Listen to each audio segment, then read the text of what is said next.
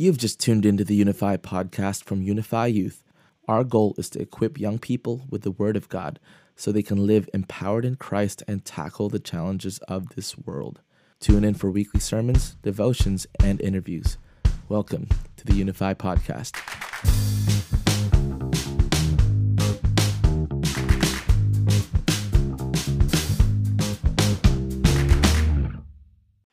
Hey guys, if you have your Bibles or your phones, can you open up to Psalm 96, please? I'll be reading from the New King James Version, so let's follow along. Oh, sing to the Lord a new song. Sing to the Lord, all the earth. Sing to the Lord, bless his name. Proclaim the good news of his salvation from day to day. Declare his glory among the nations, his wonder and his wonders among all peoples. For the Lord is great and greatly to be praised. He is to be feared above all gods. For all the gods of the peoples are idols, but the Lord made the heavens. Honor and majesty are before him. Strength and beauty are in his sanctuary. Give to the Lord, O families of the peoples. Give to the Lord glory and strength. Give to the Lord the glory due his name. Bring an offering and come into his courts. Oh, worship the Lord in the beauty of holiness, and tremble before him, all the earth. Say among the nations, the Lord reigns. The world also is firmly established. It shall not be moved. He shall judge the peoples righteously. Let the heavens rejoice, and let the earth be glad. Let the sea roar and all its fullness. Let the field be joyful and all that is in it. Then all the trees of the woods will rejoice before the Lord, for he is coming. For he is coming to judge the earth. He shall judge the world with righteousness and the peoples with his truth. Thank you, Ash, for reading our passage. Before we unpack it, let's pray and commit this time to the Lord in prayer. Father, thank you that you reveal yourself to us in your word. Lord, help us now to behold your glory. Would you help me to preach clearly, faithfully, and all those that are here to listen carefully? May your will be done tonight in Jesus' name. Amen. Well, this term, we've been studying the Psalms and the Saviour. We've taken a selection of Psalms and we have beheld Jesus Christ. Jesus, who is the Saviour that fulfills, quotes, teaches, and is anticipated by the Psalms. And tonight, our second last Psalm that we'll be studying, Psalm 96. And Psalm 96 answers three of life's most crucial questions. Three questions that are critical for each of us. Three questions that affect our destination for eternity. And these are the three questions that we're going to look at in this passage tonight. Three critical questions. The first is, who is God? Who is God? That's our first question. Our second question is, what is my duty to God? What is my duty to God? And the third question is, what is God's plan for the future? Where is all of this headed? What is God's plan for the future? These are our three questions, and this is what I want you to take away from this passage tonight. God is worthy of worship, and we must worship him. God is worthy of worship. And because he's worthy of worship, we must worship him. Well, let's look at our first question. Who is God? This is essential. It's an essential question. If we get God wrong, then we get everything else wrong as well. Knowing God helps us to follow God correctly, and it also helps us to worship God better. Remember, we must worship the right God the right way. And so in order to do that, we actually need to recognize who God is. So, how can we learn who God is? Well, we begin by looking at his revelation to us in his word. And Psalm 96, which we're looking at tonight, particularly teaches us a lot about who God is. And I've noted down 7 lessons about who God is from Psalm 96. 7 lessons. And the first is this. Firstly, verse 1, God is Lord. God is Lord. The psalm begins, verse 1, sing to the Lord a new song. Sing to the Lord all the earth. He is the master. He possesses all authority. And like verse 1, verse 10 tells us, God is a sovereign ruler. It says, say among the nations, the Lord reigns. He has established the world, and the world is firmly established because of his sovereign hand. The world will not move because he's in control. Nothing will happen to the world or anyone therein outside of God's plan. And that's a mighty comfort, especially in today's climate. Everything, whether good or bad, only happens because of God's providence, because God reigns. He reigns over the good and over the bad. He is Lord and he reigns. That's the first lesson. The second is also verse 1.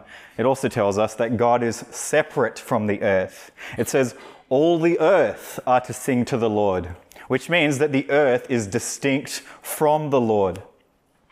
Now, there are some people that believe that God is everything and that everything is God. That a cosmic force that some call God is inside every cell of everything. And so everything ultimately is one. But this isn't true. God is distinct.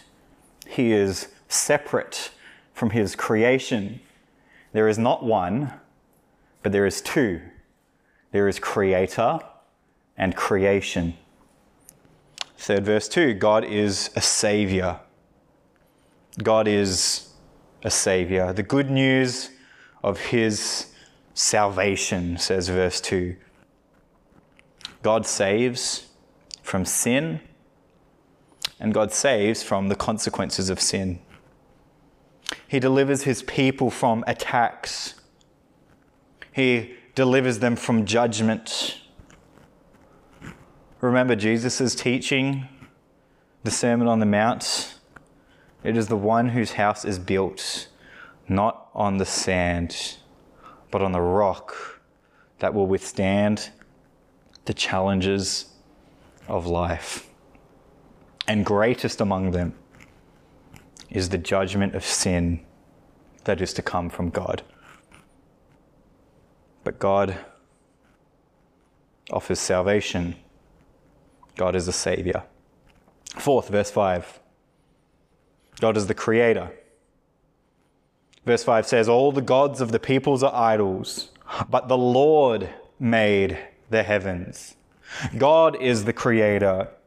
And creation is evidence of a creator. In other words, when we look around, we see the handiwork of God. It all testifies to the fact that there is a creator God. God is not an idol. He is incomparable to the other idols of verse 4. Compared to them, God is great. And the other gods are nothing compared to the God who made the heavens. The idols can't do anything. Remember Dagon, the Philistine god? He was made by human hands and invented by human imagination. God made Dagon fall over, and the Philistines had to pick him back up and set him back in his place. What a pathetic God. But not the God of Israel. He needs no human hands to pick him back up. He is the director of every human hand. He is not created. God is the creator. God is creator of all the earth, and therefore all the earth must worship him. What else do we see about God? Fifth, verse 10 and 13. God is a judge. God is a judge. He shall judge the peoples righteously, it says. He is coming to judge the earth and judge the world, says verse 13. God will handle things justly, truthfully, and fairly. More on this later. 6th, verse 9, God is holy. Worship the Lord in the beauty of holiness, says verse 9. Tremble before him, all the earth. And to be holy simply means to be set apart. And God is set apart from creation. There is no one like God. And this is why, understand this is why sin is such a serious offense. Not because God doesn't want you to have a good time, or God wants you to be traditional. Sin is so serious because it goes against who God is. Sin goes against God's nature. It goes against God's character. That is why sin is such a serious crime. 7th, verse 6 and verse 8, God is glorious. God is glorious. Give to the Lord, the verse says, the glory due his name.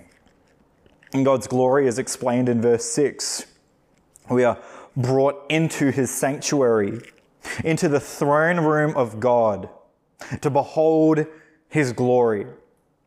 His glory is shown through this, through his honor, through his majesty, through his strength, through his beauty. God's glory is the revelation and presence of who God is and what God does, his actions in creation and in redemption. It is why we sing, "Behold our God." Verse 8, give the glory due his name. That little word there, due, that indicates that we have a responsibility. We have a duty to God. Because of who God is, we have a duty to him. From everything that we've seen in this passage, even this passage alone, clearly, God is worthy of worship. God is Lord. He is Savior. He is Creator, sovereign ruler, judge, holy, glorious. And the glory is due his name. In other words, God is worthy of worship. And so we must worship him. This brings us to our second question. What is our duty to God? What is our duty to God? Well, this passage tells us about our duty in worship towards God. And I've noted down 7 duties of the Christian to God in this passage. There's certainly more in Scripture, but in this passage I've noted down 7. First is verse 1, sing a new song. It says, "Oh, sing to the Lord a new song." God's people are to sing a new song to him because of who he is and because of what he has done.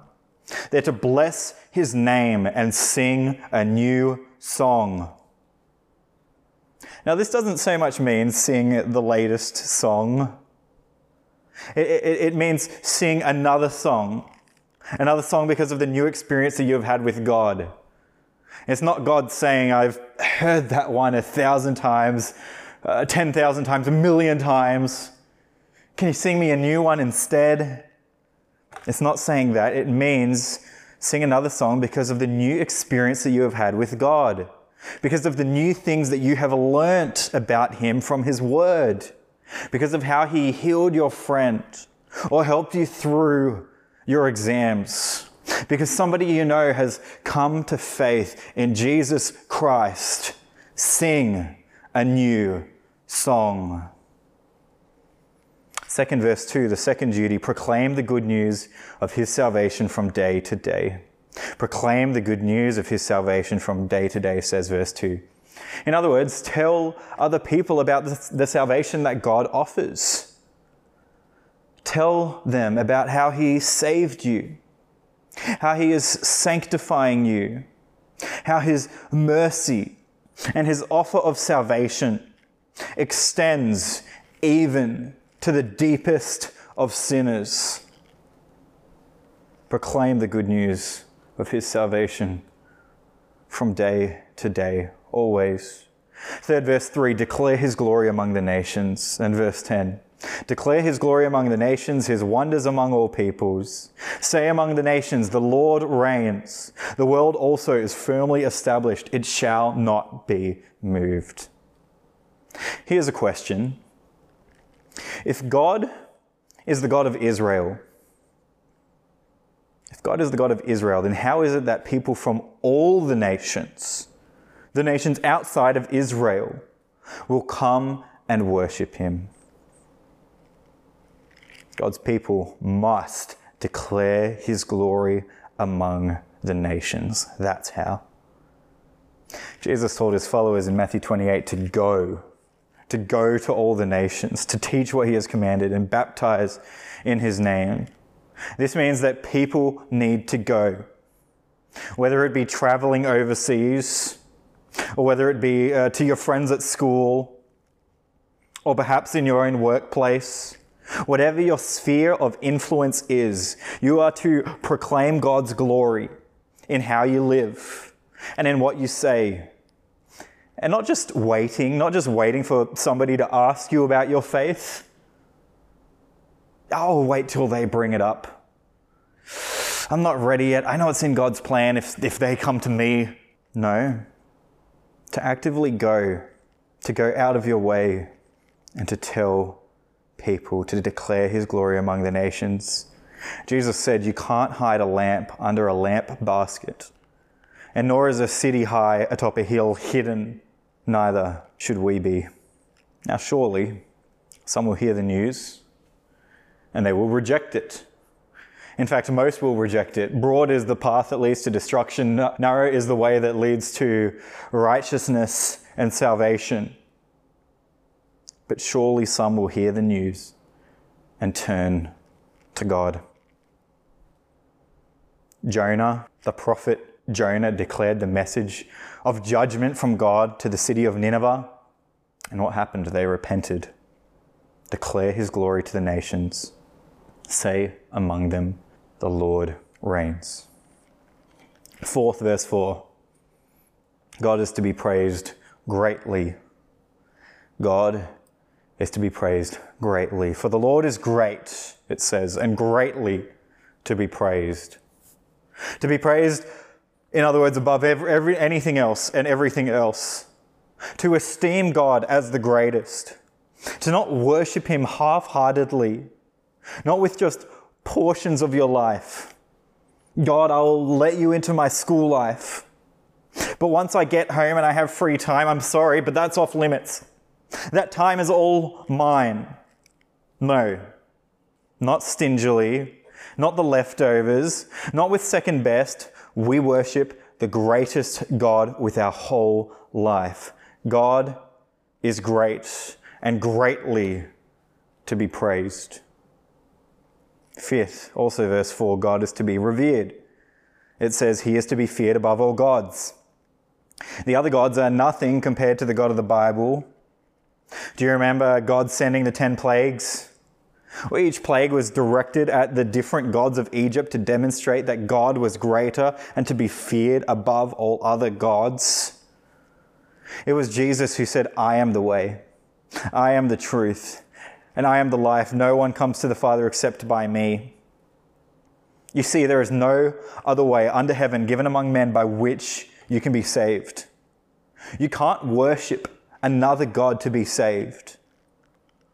Perhaps you don't worship Baal or Shiva or Allah.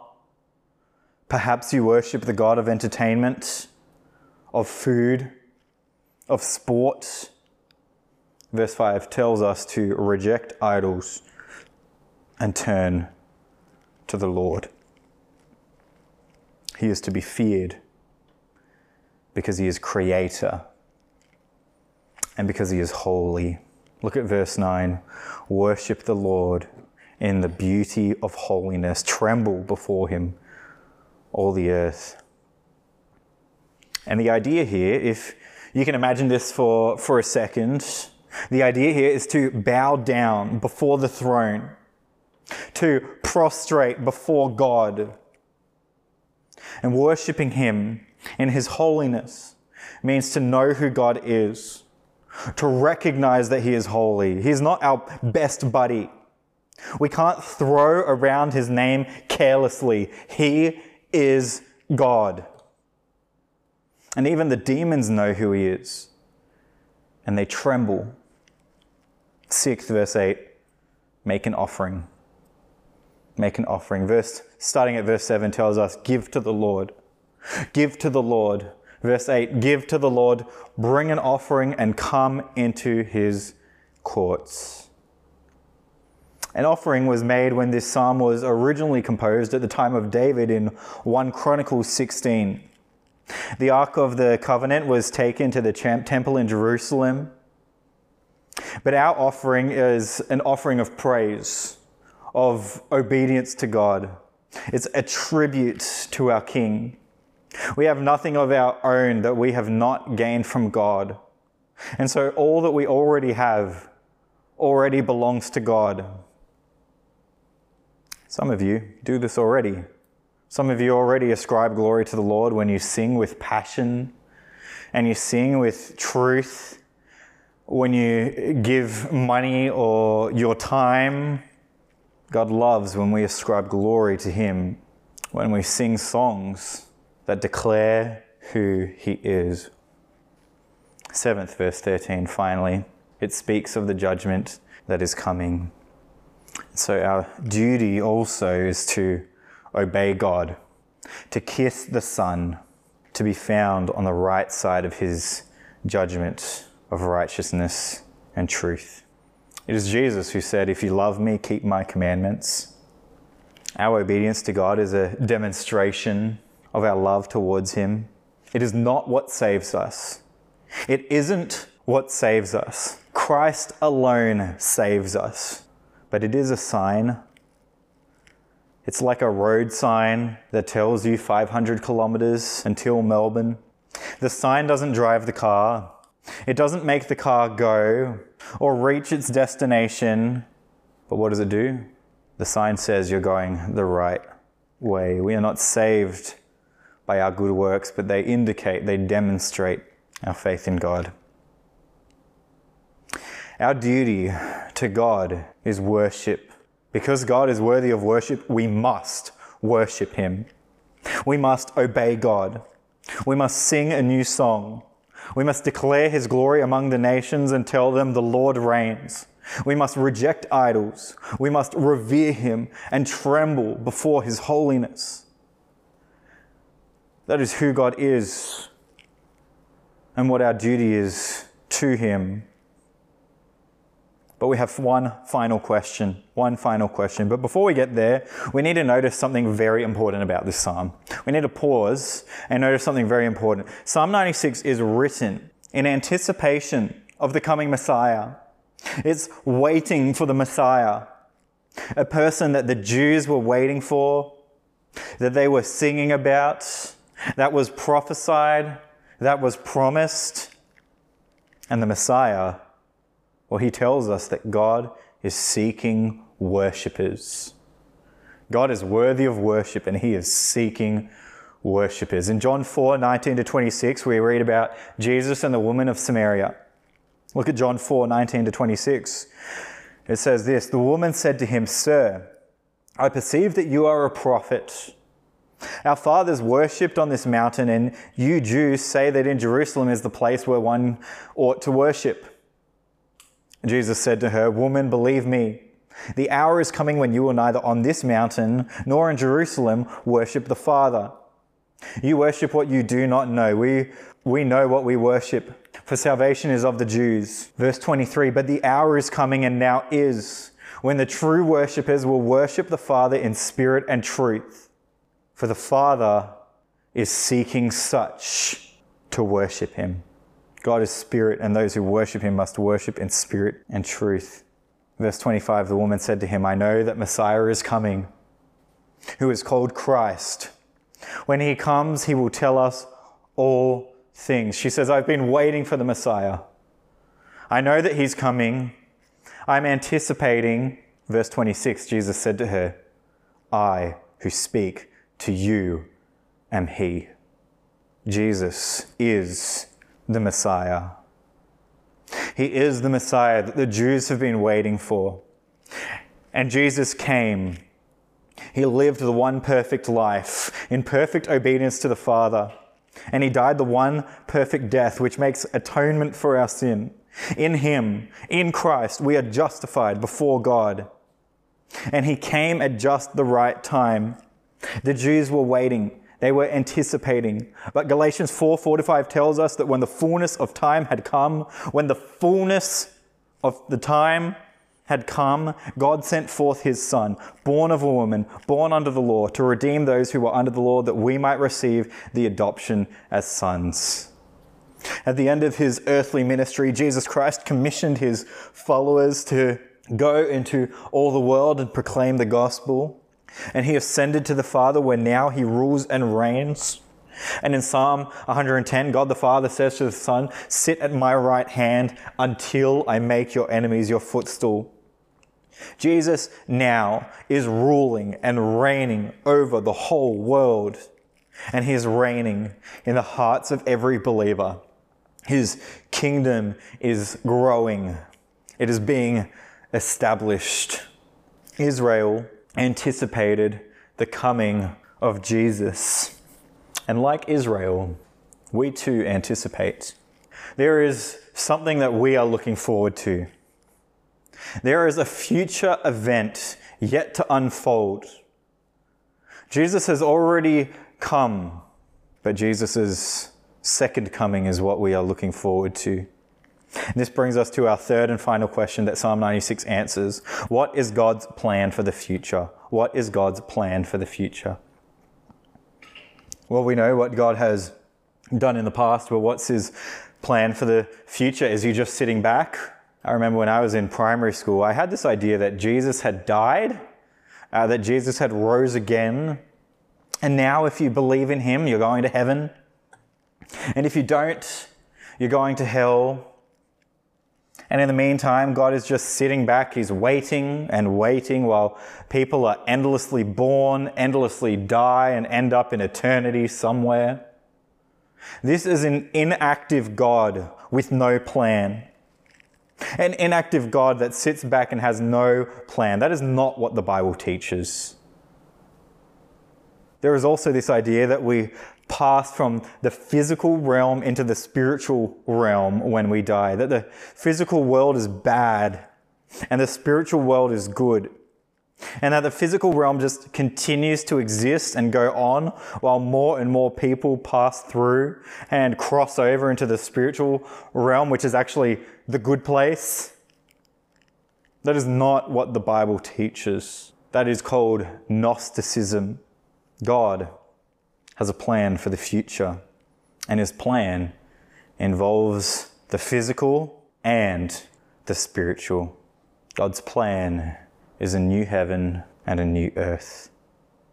God is ruling now on the throne, but still, when we look around, our experience is that we see injustice, we see evil, but one day, justice will come from God. And this will come when Jesus returns again.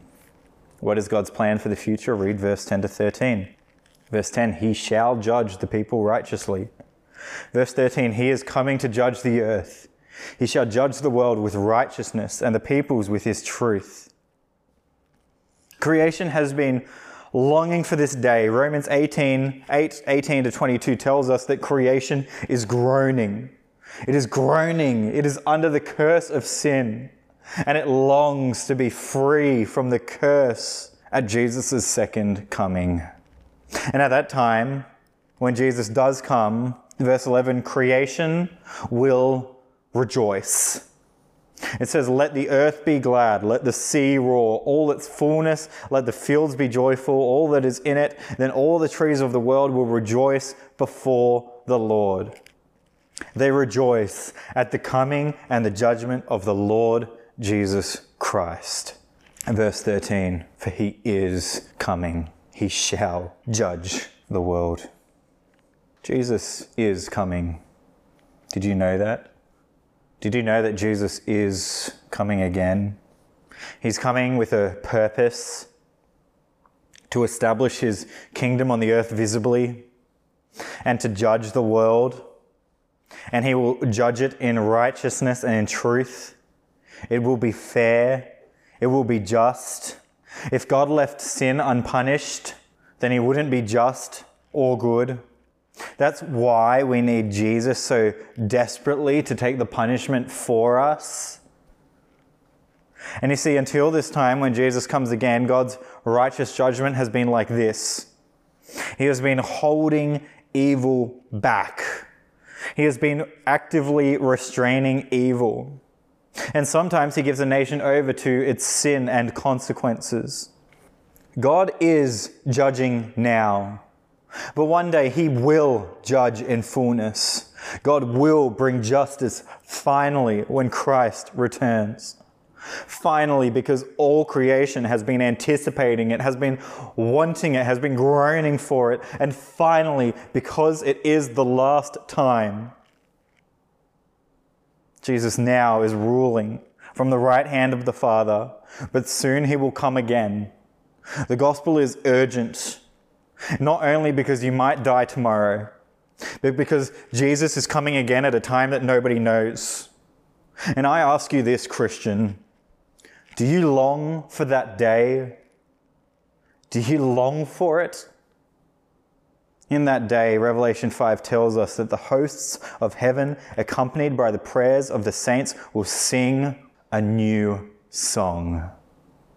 They will sing a new song. They will sing of Jesus the King, because he is worthy to open the scroll and worthy of all worship. This is what the redeemed will sing. You are worthy to take the scroll and to open its seals, for you were slain and have redeemed us to God by your blood, out of every tribe and tongue and people and nation, and have made us kings and priests to our God. And we shall reign on the earth. All God's people will sing a new song. And the voice of many angels around the throne, the living creatures, the elders, 10,000 times 10,000s of them, ascribing glory, saying loudly, worthy is the Lamb who was slain to receive power and riches and wisdom and strength and honor and glory and blessing. And every creature which is in heaven, on the earth, under the earth, in the sea, all saying, blessing and honor and glory and power be to him who sits on the throne and to the Lamb forever and ever. Jesus is coming again.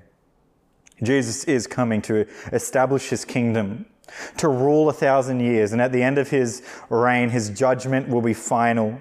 And finally, justice will be realized. Perfect justice will be carried out. The wicked will perish, and the righteous will live eternally with God. Jesus the King will be reigning visibly before everyone, and we will get to behold the glory of our Savior face to face.